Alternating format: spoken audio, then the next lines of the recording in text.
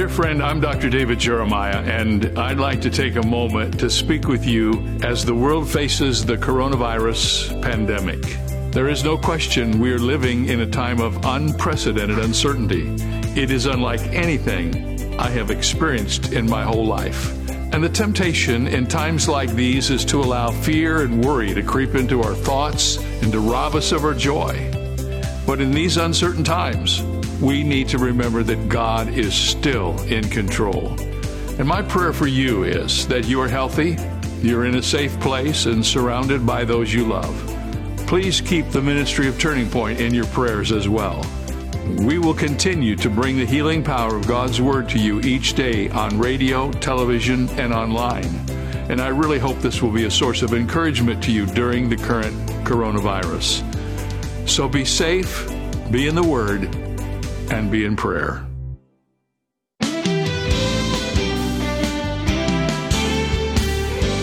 As the world continues its slow recovery from the recent pandemic and its ongoing effects, you might wonder if there's something believers should be doing. Today on Turning Point, Dr. David Jeremiah answers yes and shares several suggestions that are both practical and biblical. From Where Do We Go From Here?, David now introduces the conclusion of his message, a biological prophecy, pandemic. Well, each of these lessons in this brand new book and in this series are built around three things. Number one, where are we now? What's really happening? Number two, what does that mean? And number three, where do we go from here? On Friday, we talked about where we are now and a little bit about what does this mean. Today, we're going to talk about what it means and where do we go from here. What do we do when we size up the pandemic and put it alongside the Word of God? What should our response be? I think you'll be surprised at some of the things we've discovered that we want to share with you as a part of this series. By the way, you can have a copy of this brand new book, and we'll happily send it to you. If you'll send a gift of any size to help us during the month of October, it will be our privilege to mail this book to your home. We'll do that. Yes, we will. If you send us a gift of any size, we'll send you this book, and you will have it among the first who receive it, and you'll be able to read it and follow it and go along with us as we finish out the series here on the radio and on television. Most of all, it'll be a resource for you when these questions pop up, and they will. I've never had more people ask me more questions about what's happening in the world today than in recent days. Couldn't answer all of them, but I chose 10 of them, and I hope that you will give me the opportunity to put this book in your hands by sending a gift to Turning Point today. Don't forget also that we're going to the Caribbean at the end of the year. Every year we take a little journey. At the end of the Christmas season before New Year's, we head out for the warm weather and the cool breezes, the beauty of the Caribbean. This year, December 30th through January 8th, we'll be on the tranquil waters of the tropical paradise known as the Caribbean. And Don and I will be there along with our musicians and family members and people who are coming with us to celebrate the end of a year and the beginning of a new one. I hope you'll come with us. You can find out more about that at davidjeremiah.org. Well, let's get started with today's lesson as we open our hearts to the truth of God's Word. When you read these sections of the Bible, read them carefully and prayerfully and look for emerging trends. The events of Revelation no longer seem implausible to me. Indeed, they seem to be impending. They seem like they could happen. Who could ever have believed that the world could be strangled to a stop by a plague? But we watched it, we saw it, we witnessed it, it frightened us. We didn't know where it was going. We seem to feel better about it now. We're kind of on the other side of it. We've got vaccines and all of that. But COVID-19 has taught me that everybody's vulnerable, and it's taught me that the Bible's credible. You better believe the Bible knows what it's talking about. It's not talking about something you don't know. Here's the third lesson that we should take away from this: the uncertainty of life. Contagions remind us of the uncertainty of life. Did you expect your schedule to be wiped out for an entire year before this happened? Were you prepared for your children to be shut out of their classroom? For your vacation, your wedding to be canceled? For your workload to shift to your kitchen table? No one expected to stay away from church for weeks or months. How terrible for those who were laid off or whose businesses failed. Few people had their pantries stocked with sanitizers, masks, and toilet paper. Who could have known? Earlier in this message, I mentioned the patriarch Job. Do you remember how he explained the sudden deconstruction of his life? Here's what he said. My days are swifter than a runner. They flee away. They see no good. They pass like swift ships, like an eagle swooping on its prey. Or Job 14:1 and 2. Man who's born of woman is of few days and full of trouble. He comes forth like a flower and fades away. He flees like a shadow and does not continue. How uncertain and how precious are our days. I took that away from this. I don't have any guarantee, nor do you, that I will have tomorrow. I have only the day that God has given me, and how precious is that day. How important should it be for us to give thanks to God for the days He has given to us as His gifts. So I've learned about the vulnerability of everybody. Nobody's safe from this. I've learned about the credibility of the Bible. I've learned about the uncertainty of life. And I've also learned about the sufficiency of Jesus Christ. The virus points us to Jesus. As He was preparing to finish His earthly work and return to heaven, He told His disciples this. He said, "These things I have spoken to you, that in me you may have peace. In the world you will have tribulation. But be of good cheer, I have overcome the world." Notice, Jesus didn't say, "In the world you will have tribulation, and I have overcome tribulation." No. He said, "In the world you will have tribulation. I've overcome the world." Amen. Jesus doesn't just overcome the event. He doesn't just overcome the event. He overcomes the environment in which the event happens. He doesn't just overcome tribulation. He overcomes the world in which tribulation happens. That's incredible. He comes to us in the midst of the struggle when the battle is almost unbearable and the circumstances are impossible. And with the voice of absolute certainty and strength, He speaks to us of peace and bestows encouragement and raises our morale and fills us with strength. And He says, "My peace I give to you, not as the world gives do I give you. Let not your heart be troubled, neither let it be afraid." I don't know about you, but I found Jesus in a new and special way during COVID-19. I found out that He was enough, that no matter what was going on that was frightening and we didn't have any answers to it, we had one answer, and His name was Jesus. And when we talked to Him, He helped us. And we got through this because we believed and counted on the one who has promised never to leave us or forsake us. Amen? Amen. So, okay, there you go. We've had the pandemic. We've learned some things from it. But the question that's been in my heart as I've been working on this series is, where do we go from here? Now that this has happened to us, now that we're coming out of it, now that we've experienced it and hope we never experience it again, where do we go from here? First of all, let me suggest that we prioritize our prayer life. I don't ever like to mention that because I know it always makes people feel guilty. There's not one of us in this room who doesn't have moments of feeling bad because we don't pray like we should. Isn't that true? So if you think I'm saying this because I pray like I should, I'm not. I'm in the midst of this with all. We all ought to pray more. We ought to pray better. Don't you suppose the people of earth have prayed more in the last 18 months than ever before? I mean, the more problems, the more prayer. But what kind of prayers have we prayed? Biblical prayers are the best kind, and I love this prayer of Jehoshaphat in 2 Chronicles 20. It's been ringing in my mind through all of this. It's highly appropriate for today.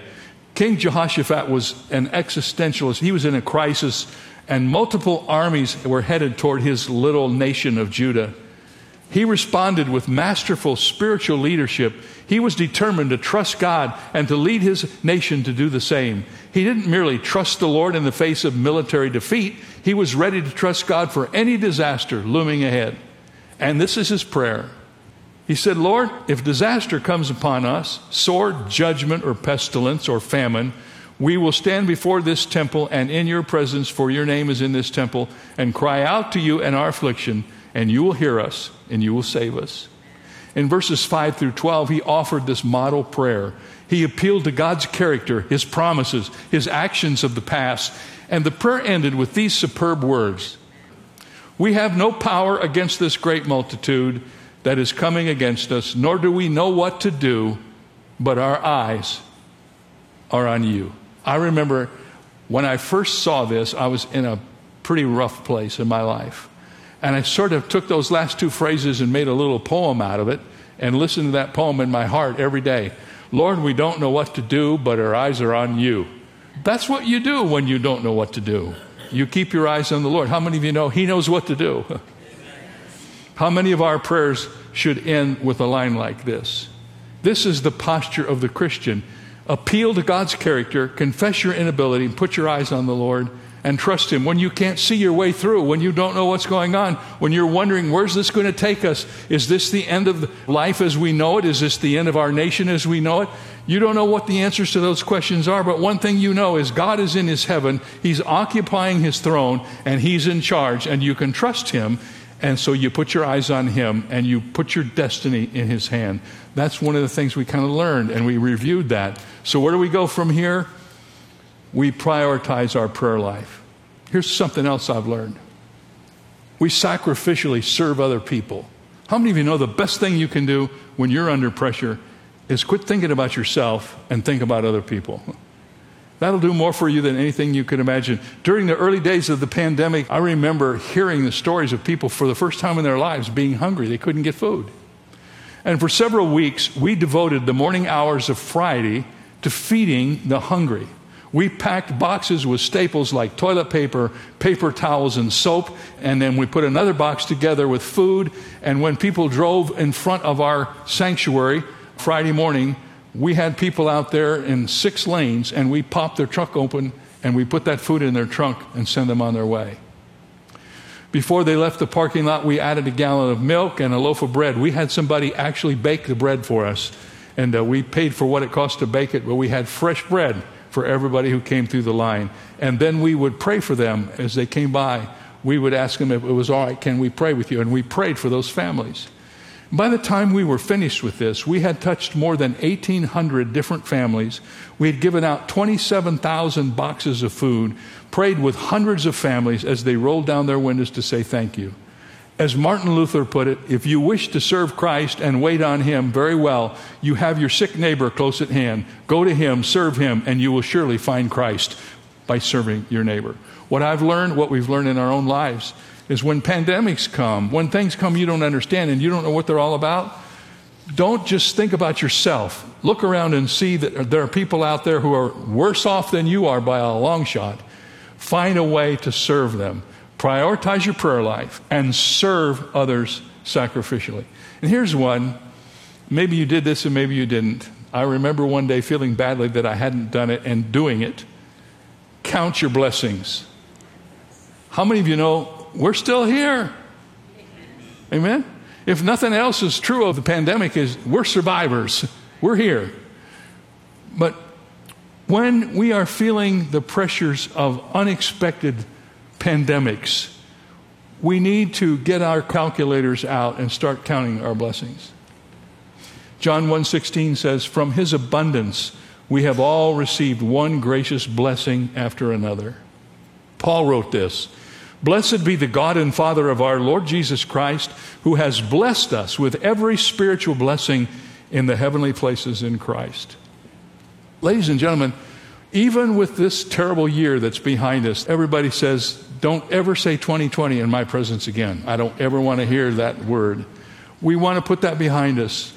But God blessed us even during that time.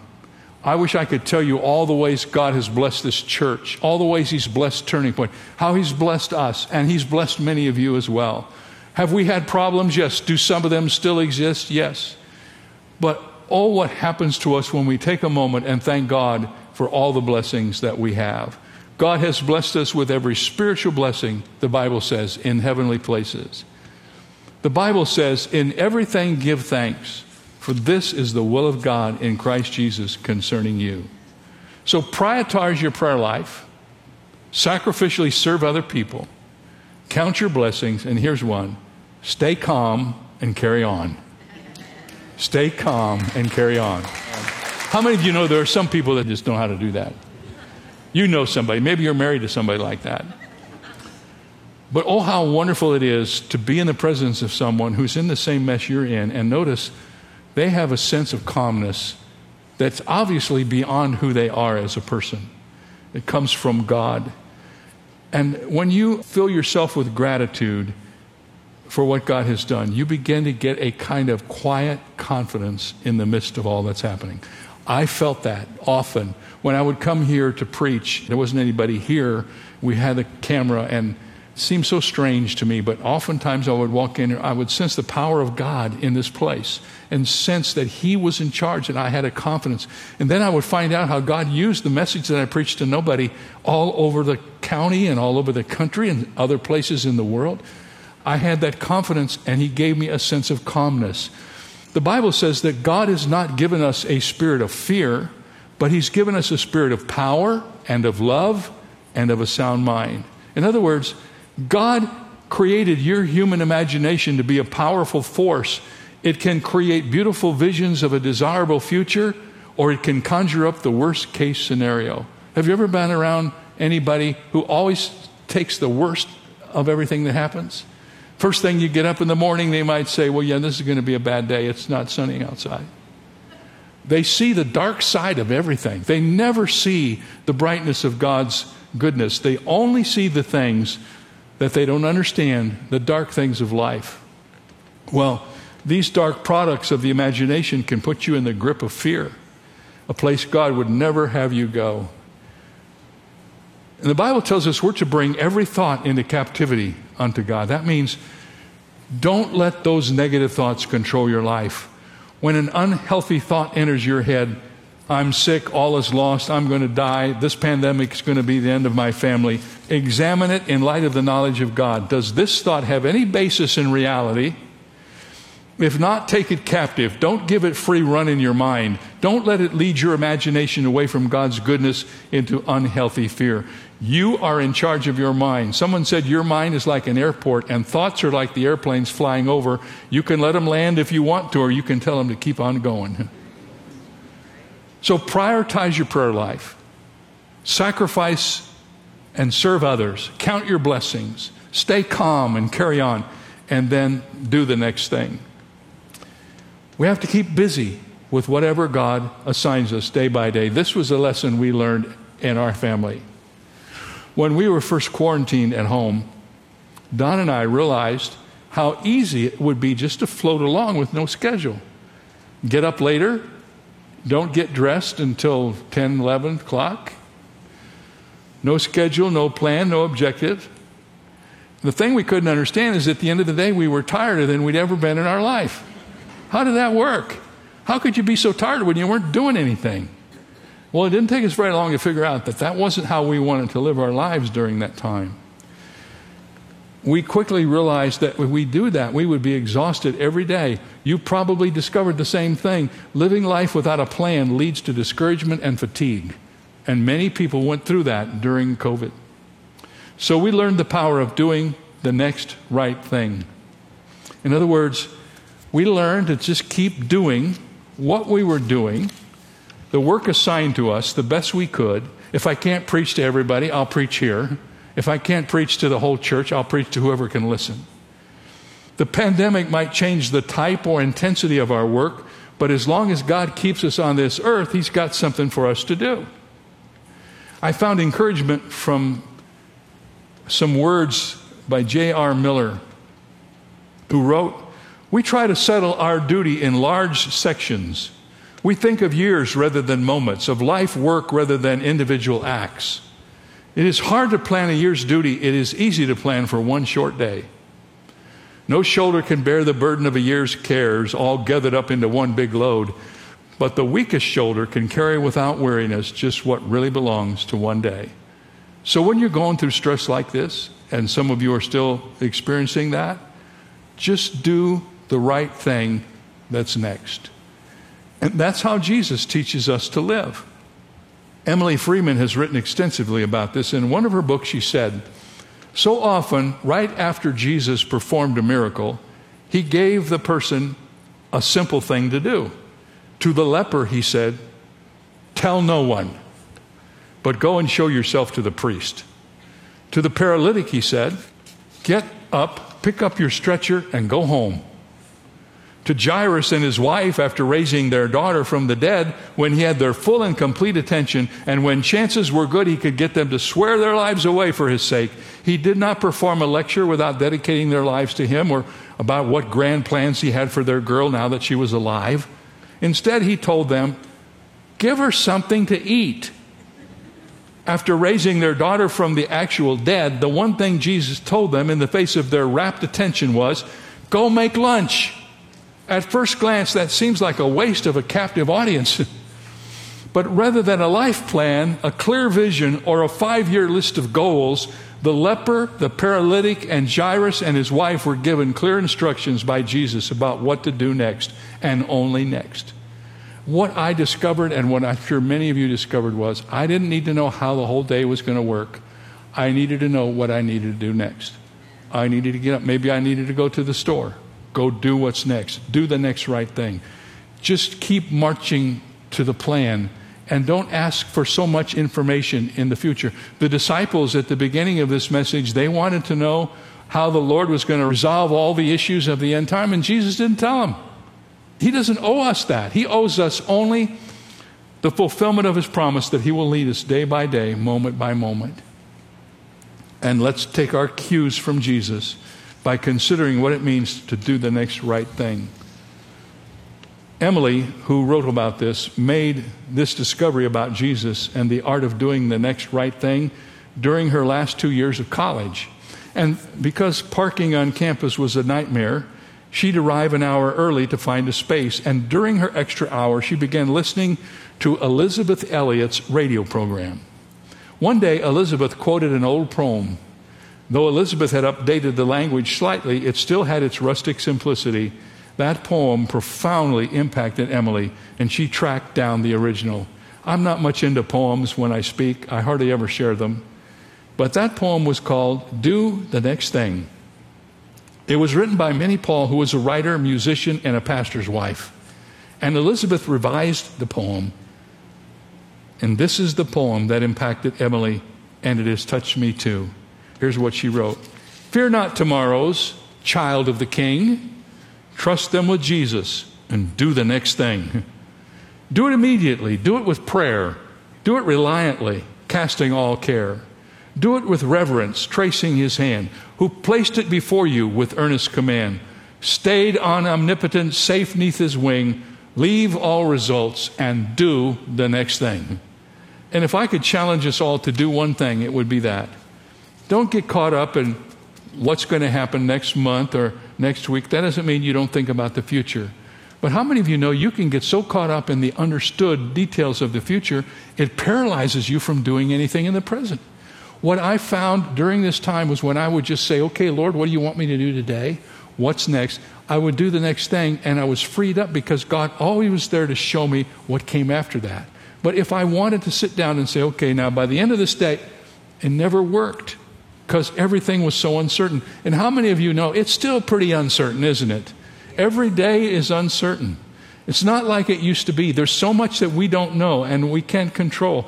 But if I could just encourage you, prophecy always has a reminder for us. And this is the reminder. There is coming a day when all these things that Jesus predicted would happen would happen. Was the pandemic that we just went through part of it? It might have been, and it might not have been. We don't know for sure. But what we do know is it was meant to teach us some things, and we have learned those things. And let's carry those lessons over into our lives, and let's live for Jesus. Even if we don't know what's going to happen next week or tomorrow or this afternoon, let's get up and do the next thing that God has called us to do. And know in your heart that if you are obedient that way, there's no way God is not going to lead you step by step. Well, friends, there's no way we can make the pandemic go away. We don't know what to do about it. We get so many conflicting messages from our leaders. But one thing we can do is we can get up every day and live for Jesus. We can get up every day and follow his direction. And if we take it day by day, step by step, God will show us through this to the other side. And in the midst of it are some tremendous opportunities for us to share the meaning of Christ in our lives. Tomorrow here on Turning Point, we're going to talk about a financial prophecy, economic chaos. What is it with all these bitcoins? What is it with all of this get away from cash and it's all electronic now. It's a cashless society. What about the tremendous gap between people who have and people who have not? What does the Bible say about all this, and where is it taking us? Tomorrow and Wednesday, a financial prophecy, economic chaos. The book we are talking about and from which these messages are originated is available to you from Turning Point for a gift of any size during the month of October. We would encourage you today to sit down and make your gift to Turning Point, and make your gift as generous as it can be, because we need your help to do what we're doing. And when you send your gift, ask for your copy of this book. And no matter what size your gift, big or small, we'll send this book to you right away. Give us the privilege to do that. Help us so that we in turn can add value to your life, and we'll be so blessed. Thank you so much for listening. Be sure to join us tomorrow as we begin this new chapter of financial prophecy. Our message today came to you from Shadow Mountain Community Church and Dr. David Jeremiah, who serves as senior pastor. We'd love to hear how God is using Turning Point in your life. Write to Turning Point for God of Canada, P.O. Box 18098, Delta, BC, V4L 2M4. Visit our website at davidjeremiah.ca/radio or call 800-946-4300. Ask for your copy of David's new book, Where Do We Go From Here? And learn to live with hope in the midst of chaos. It's yours for a gift of any amount. You can also purchase the Jeremiah Study Bible in the English Standard, New International, and New King James versions, with helpful notes and articles from decades of study by Dr. Jeremiah. Visit davidjeremiah.ca/radio for details. This is David Michael Jeremiah. Join us tomorrow as we continue the series, Where Do We Go From Here? On Turning Point with Dr. David Jeremiah.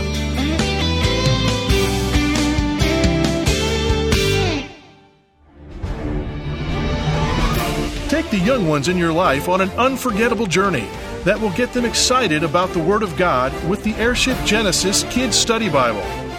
Then continue the adventure with monthly audio adventures on airshipgenesis.com.